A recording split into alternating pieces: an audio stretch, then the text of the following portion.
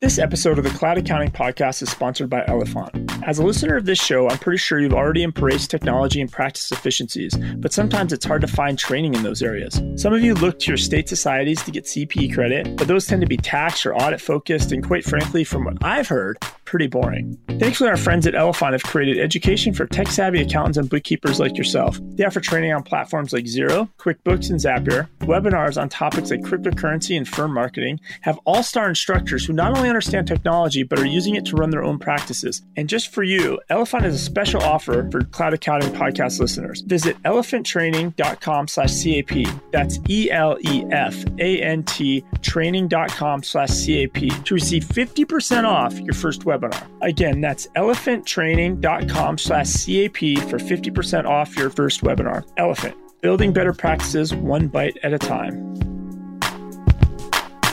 Welcome to the Cloud Accounting Podcast, a show for accountants and bookkeepers using cloud technology to make their jobs more strategic and impactful. I'm Blake Oliver. And I'm David Leary. So David, we have some mail this week. Yeah, let me get that. So we got a mail. Let me open it up here. We got a mail from Heather Smith, and it was all the way in Australia. All the way in Australia, in response to our October 7th show. And I think we were talking a little bit about switching banks. I don't remember all the details. Do you kind of remember what we were speaking about? Yeah, I think we're talking about fintech disrupting banking relationships, making it easier if you're using Bill.com, for example, to switch from B of A to Chase or to your local bank or whatever. Okay, that's right. And then so Heather alerted us of an app. It's not really an article, but there's an app in Australia. It's a standard, if you want to call it that. It's called PAYID. And so you'd have your payid.com/au/payblake, and then you would just have that URL forever. And then if you switched Bank of America to Wells Fargo to whatever bank you change, you just keep that URL. Got it. And so it just makes changing banks super, super simple. And so it's like a web URL, right? I can go host my website anywhere, but if I own the domain name, I can point that domain to whatever website I've built.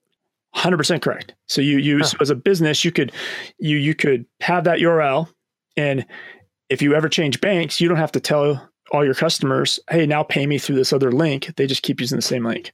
So right. Account number, routing number doesn't matter anymore. There's a layer in between. That's really cool. Thank you, Heather, for letting us know about that. Australia, again, leading the way in fintech.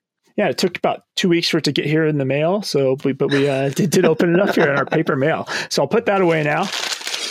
Well, continuing on that trend, you've got some fintech news that's very interesting, actually. I couldn't believe it. Yeah, so I think it's a twofer, right? I think there's two articles, and they're very, very closely related. So there's WorldPay has started to discover that more and more people are doing contactless payments. So that's if you pay with your phone, you tap your card, right? You're paying with your PayPal at Home Depot. Like they're surpassing chip and PIN card and swipes now. So this is like Apple Pay, right? I take my phone, I pay at the register. I don't have to pull out my card. Exactly. And so it's starting to tip past that. And then the other related article that's similar is PayPal. PayPal announced their numbers, and their numbers are way up, people using PayPal. But really, I think the secret in there is Venmo is up. Volumes are up over 50% now to like 36 billion. So I don't know how many of you have used Venmo, but it's very big with the millennials. So maybe you use it, Blake. I'm not sure. We do, actually. We pay, everybody in our office uses it. And which is, because hardly any of us carry cash anymore. So like if you need to go get a car wash or something, somebody gives you $20 and you pay them with Venmo to reimburse them. And it's very popular. Like if you guys all went to dinner together, one person picks up the tab, use Venmo to square up with that person, right? For dinner. Super popular. I had some millennials renting a house for me, and they paid me in Venmo. But I think this is important for our listeners because you're probably going to have as an accountant, a small business client coming to you soon and saying, "Hey, I have customers that are asking me if they can pay me with Venmo." Like there's just too many people using it for that not to happen. So put Venmo on your radar if you don't have it on your radar. That's the takeaway. Yeah. I mean, the way I think of it, or the way I tell people about it, is that Venmo is like PayPal, but on your mobile phone. It's the new electronic payments for individuals and soon to be businesses. Yeah, and I think, and that's owned by PayPal. But then what's the banks all got together? Something called Zelle, is that right? I don't use it. Yeah, so I use it with some way. Sometimes it's not as easy as Venmo, of course, because the banks developed it. But it's basically the same concept, right? Of phone to phone payments. So I have Bank of America, so I have Zelle already by default. And you can't put emojis or anything like that when you use Zelle, right? That's just a Venmo thing. Okay. Exactly. That's a Venmo thing. Well, so that's cool. So that's crazy. So to summarize, contactless payments are now surpassing chip and PIN, and PayPal is up 25%. Sounds like, we're well, who knows how long it'll take for us to get rid of paper payments here in the US, but we're on our way to getting rid of cash and checks. Yeah, it's a tipping point. Yeah. Is what the quote was in this article. Well, hey, speaking of the future, I've got an article here from CPA Practice Advisor called The Case for the 4-Day Work Week by Isaac O'Bannon, who's the managing editor over there. And it starts out with an amazing stat. This is from a study of 3,000 employees across 8 countries by the Workforce Institute at Kronos. They found that nearly half of full-time workers say it should take less than 5 hours each day to do their job if they worked uninterrupted. I could agree with that. Sometimes I felt like the last 4 hours of a week on Friday afternoon when nobody's interrupting you, I would do an entire week of work in 4 hours.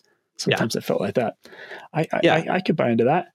I mean, just think about in a traditional office environment where you're using email and in-person meetings as your primary way of collaborating. Think about how much time is wasted in meetings that people don't need to be in, and how much inefficiency there is from communicating via email where conversations are siloed between 2 people. If somebody's not on the thread, they don't know.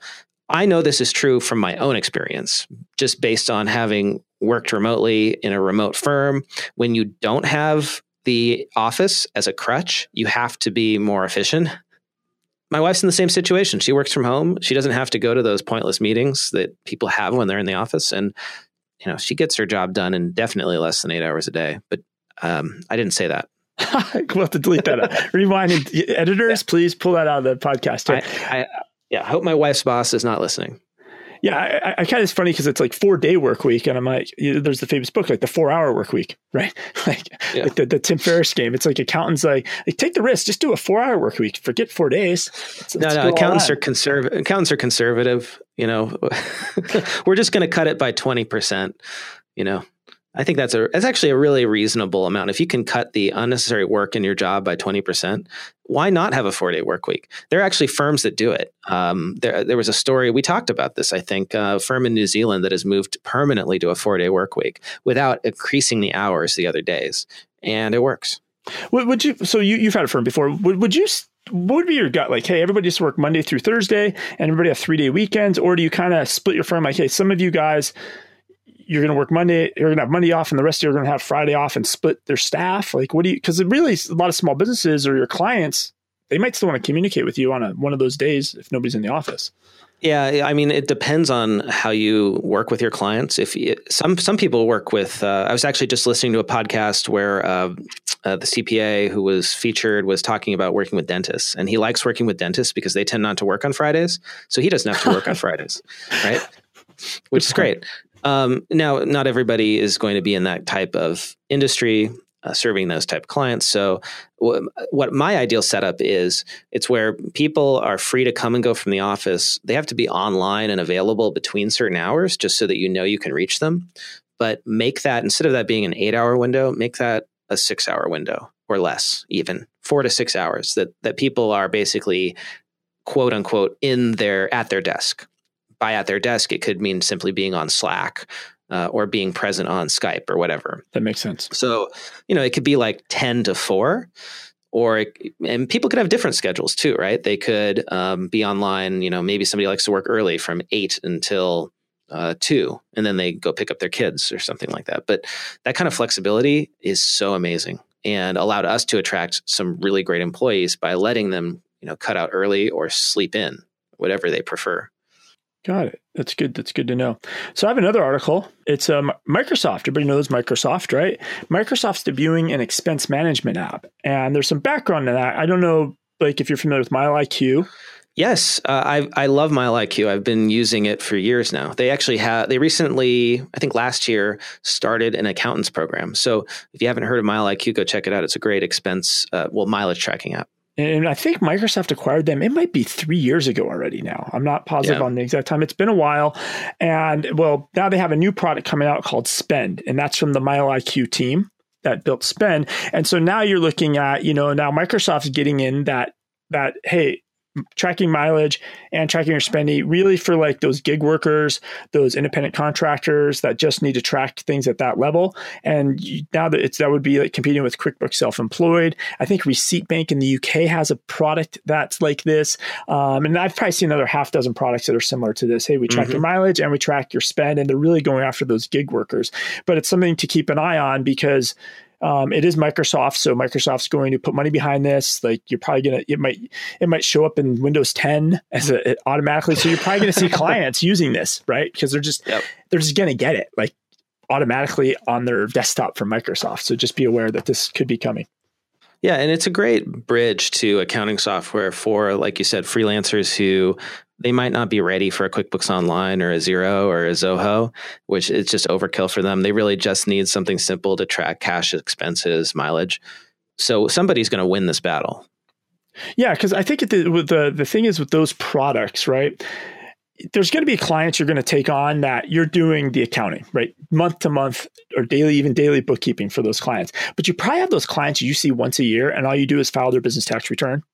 So if you can put them on a product like QBSE, the Spend product, other products that are similar and say, hey, just use this all year. Then when you come see me, it's going to take us 20 minutes to do your tax return, right? So much better. And so that's where it's a good fit, I think, is those people where you don't have a monthly bookkeeping engagement, but you do their business taxes. This probably makes a lot of sense.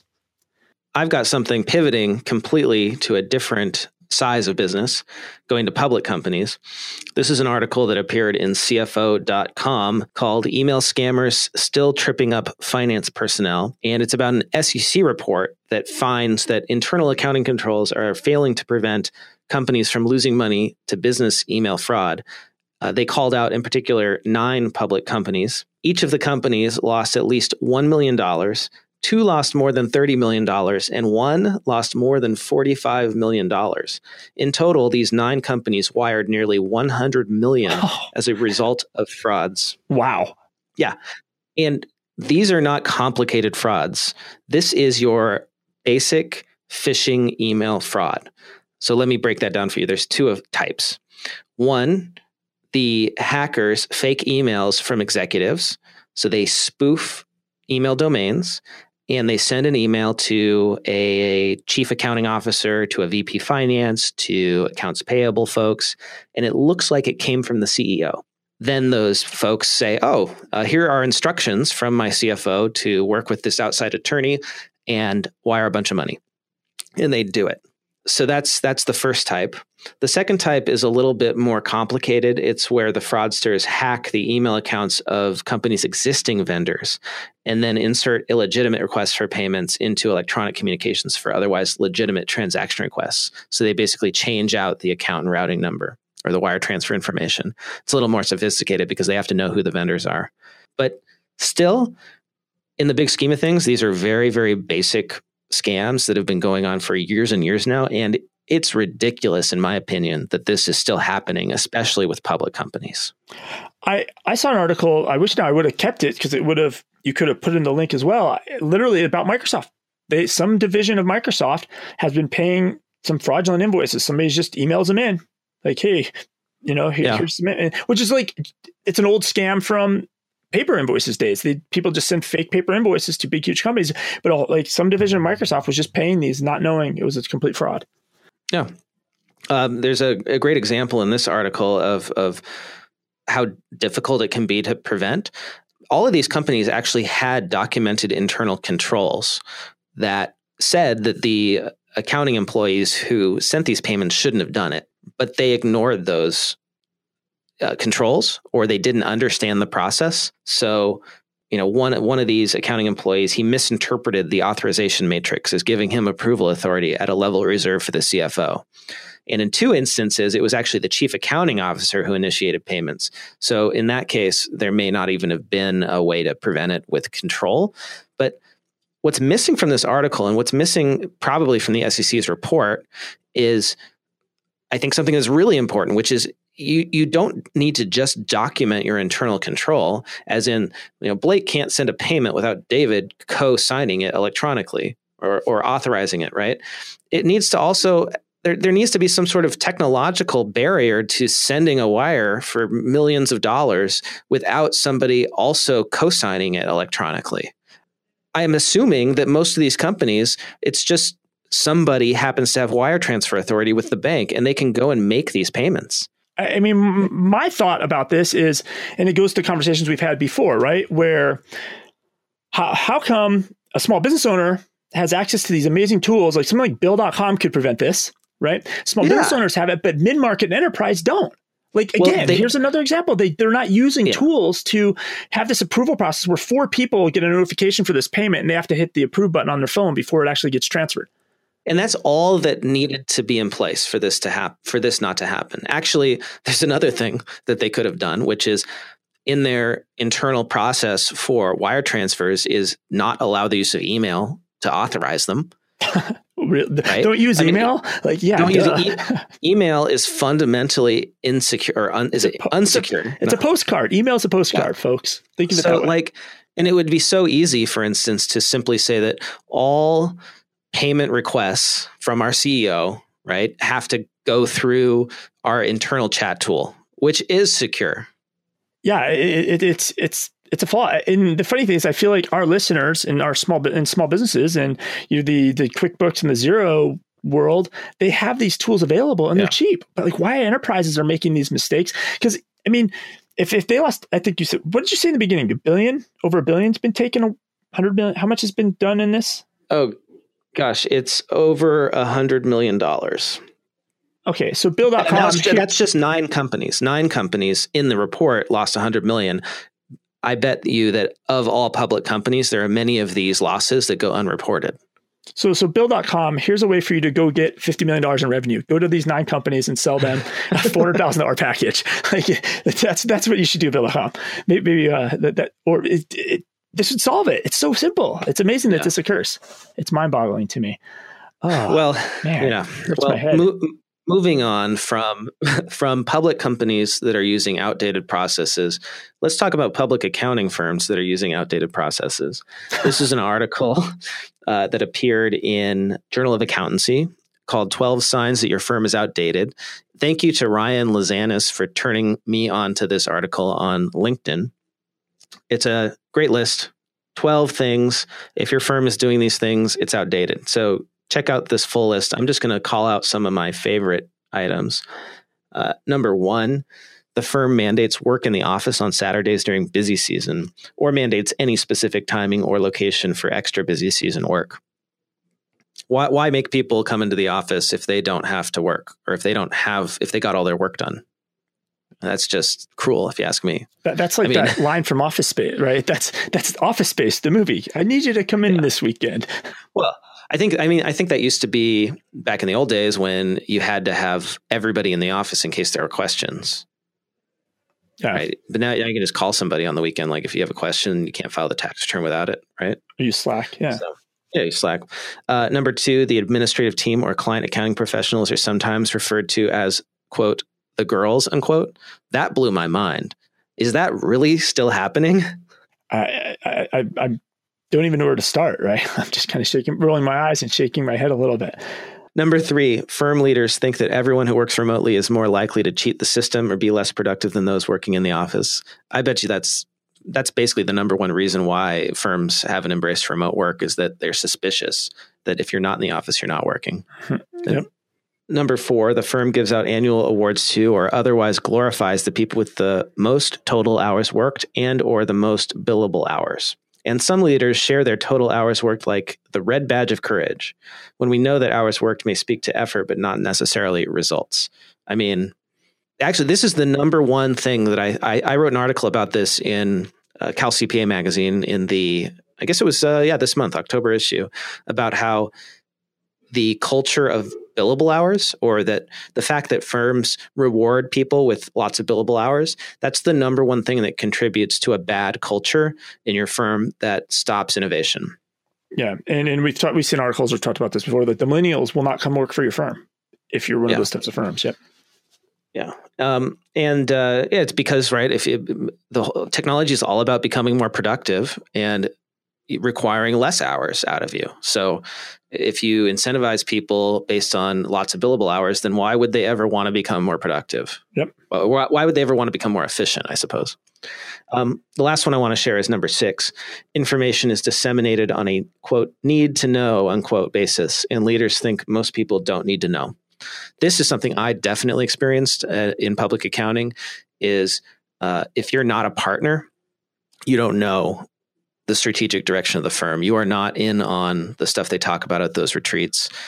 I think that has to change. Yeah. I mean, I think that this is like the third pass at this article, and it's growing on me more. I think this article is like soul searching. Like, these are not like, oh, you still have a server in your back room type stuff, right? Or you're manually installing updates yourself to all your Office computers or whatever, things like that. This is like culture mindset. And so like, this is a type of an article that, hey, print this out, read it this weekend, like ponder every one of these and ask yourself these questions. Like this is a really, I think it's the article of the week easily by far that we have. And the more you read it, you're more like, this is a big deal. Like, people need to read this and really look this is an internal retrospective, right? Like, people need to do this themselves. This is a really good article. It's a great find. You win this week. And I'm so glad this appeared in the Journal of Accountancy, because it's, that's the most widely read publication, and a lot of the firms that need to look at these points are reading that magazine. Yeah, and the author, like, kudos to Jennifer Wilson for writing this. Like, thank you, Jennifer Wilson. It's a tough article, but I think it's amazing. It's really, really good. Jennifer Wilson of Convergence Coaching LLC, a leadership and management consulting and coaching firm that helps leaders achieve success. So if your firm wants to implement those points, I bet she will help you out. Cool. And so you just had a countdown list. I have a countdown list. And we don't have to go through the list entirely. I think this is one of those articles that'll be in the notes. Everybody should print this out. So the article is... Wait. We're talking about people should go paperless, David. No, I want people to print this out and hang it on their cube wall, hang it next to their monitor. Okay, and here's why. 13 important questions to ask before you sign up with a SaaS provider. So all of you that are listening to this are signing up for SaaS apps. And you may have a system, you have some questions you need to ask or not ask, but this article really talks about, simple questions like, where's your credit card data stored, right? You could ask them, are you GDPR compliant? You can ask them, can I speak with your previous clients? Additional fees. One of the tough questions I like is, will you export my data if I switch providers? That's a good one. That's a really good one is, has your security ever been compromised? Nobody asks those questions straight up to them. So there's really 13, like, print these out. They're simple, have them readily available to you all the time. Yeah, this is great. I love the two-factor authentication question, because that's getting more and more important. And really every app at this point that owns sensitive financial information should be supporting two-factor authentication. Should be at least an option. Yeah, I've been on a kick on that lately. I even found a website that you can see if something uses two-factor. And then I've been really enabling it. I spent most of this week on every site trying to enable two-factor. A lot of apps have it so buried, though. It's ridiculous. Like, it's so important and it's so buried. So hopefully that'll change soon. Well, David, I am headed out to Nashville on Monday for Intact Advantage, the Sage Intact ERP conference. Nashville's so great. Love Nashville. I'm looking forward to it. I'll probably just spend the entire week at the Opryland Resort or Convention Center. That's where we're going to be. Whole bunch of people from Flowcast are going. We are a platinum sponsor. It's our biggest conference. So if you are headed to Advantage, come to the booth, say hi, check out Flowcast, message me. Find me on Twitter and let me know you want to hang out. We are doing a special happy hour event for Flowcast customers. I can get you into that as a listener. We're renting out an entire restaurant, Solario. Oh, that's should great. be good times. Yeah. So yeah, people can go see you there. I have some news though, Blake, that we should probably tell people. I almost forgot. So QuickBooks Connect. I will be going to QuickBooks Connect. I understand you're going to QuickBooks Connect. I will be there as well. So wouldn't miss it. I have good news. We are going to be appearing together at a party on Sunday night. And we'll have more details on that in our podcast. But Practice Ignition, Auto Entry, 4 or 5 apps are having a pre-QuickBooks Connect party on Sunday evening. Blake and I are going to be there. So it'll almost be like come visit us, hang out. Come get a Cloud Accounting Podcast sticker for your laptop. Awesome. So I'm really looking for that. So yes, it's official. I'm going to QuickBooks Connect, people. I can't wait to see all of you there. It's the biggest party in the cloud accounting world. Well, at least in the US anyway. Yeah. So yeah, I'm really looking forward to that. I'm excited. I've booked my actually I haven't booked my airfare, but I bought my ticket. So I'm definitely on my way to QuickBooks Connect. But if people want to send us another article, for our mail, they could do it physically, but they could just send it to us on Twitter. How would they get a hold of you on Twitter? I'm at Blake T. Oliver. And you, David? I'm at David Leary. Simple to find and get to. Thanks everyone for listening. David, I'll talk to you soon. Awesome. Thanks everybody. Bye.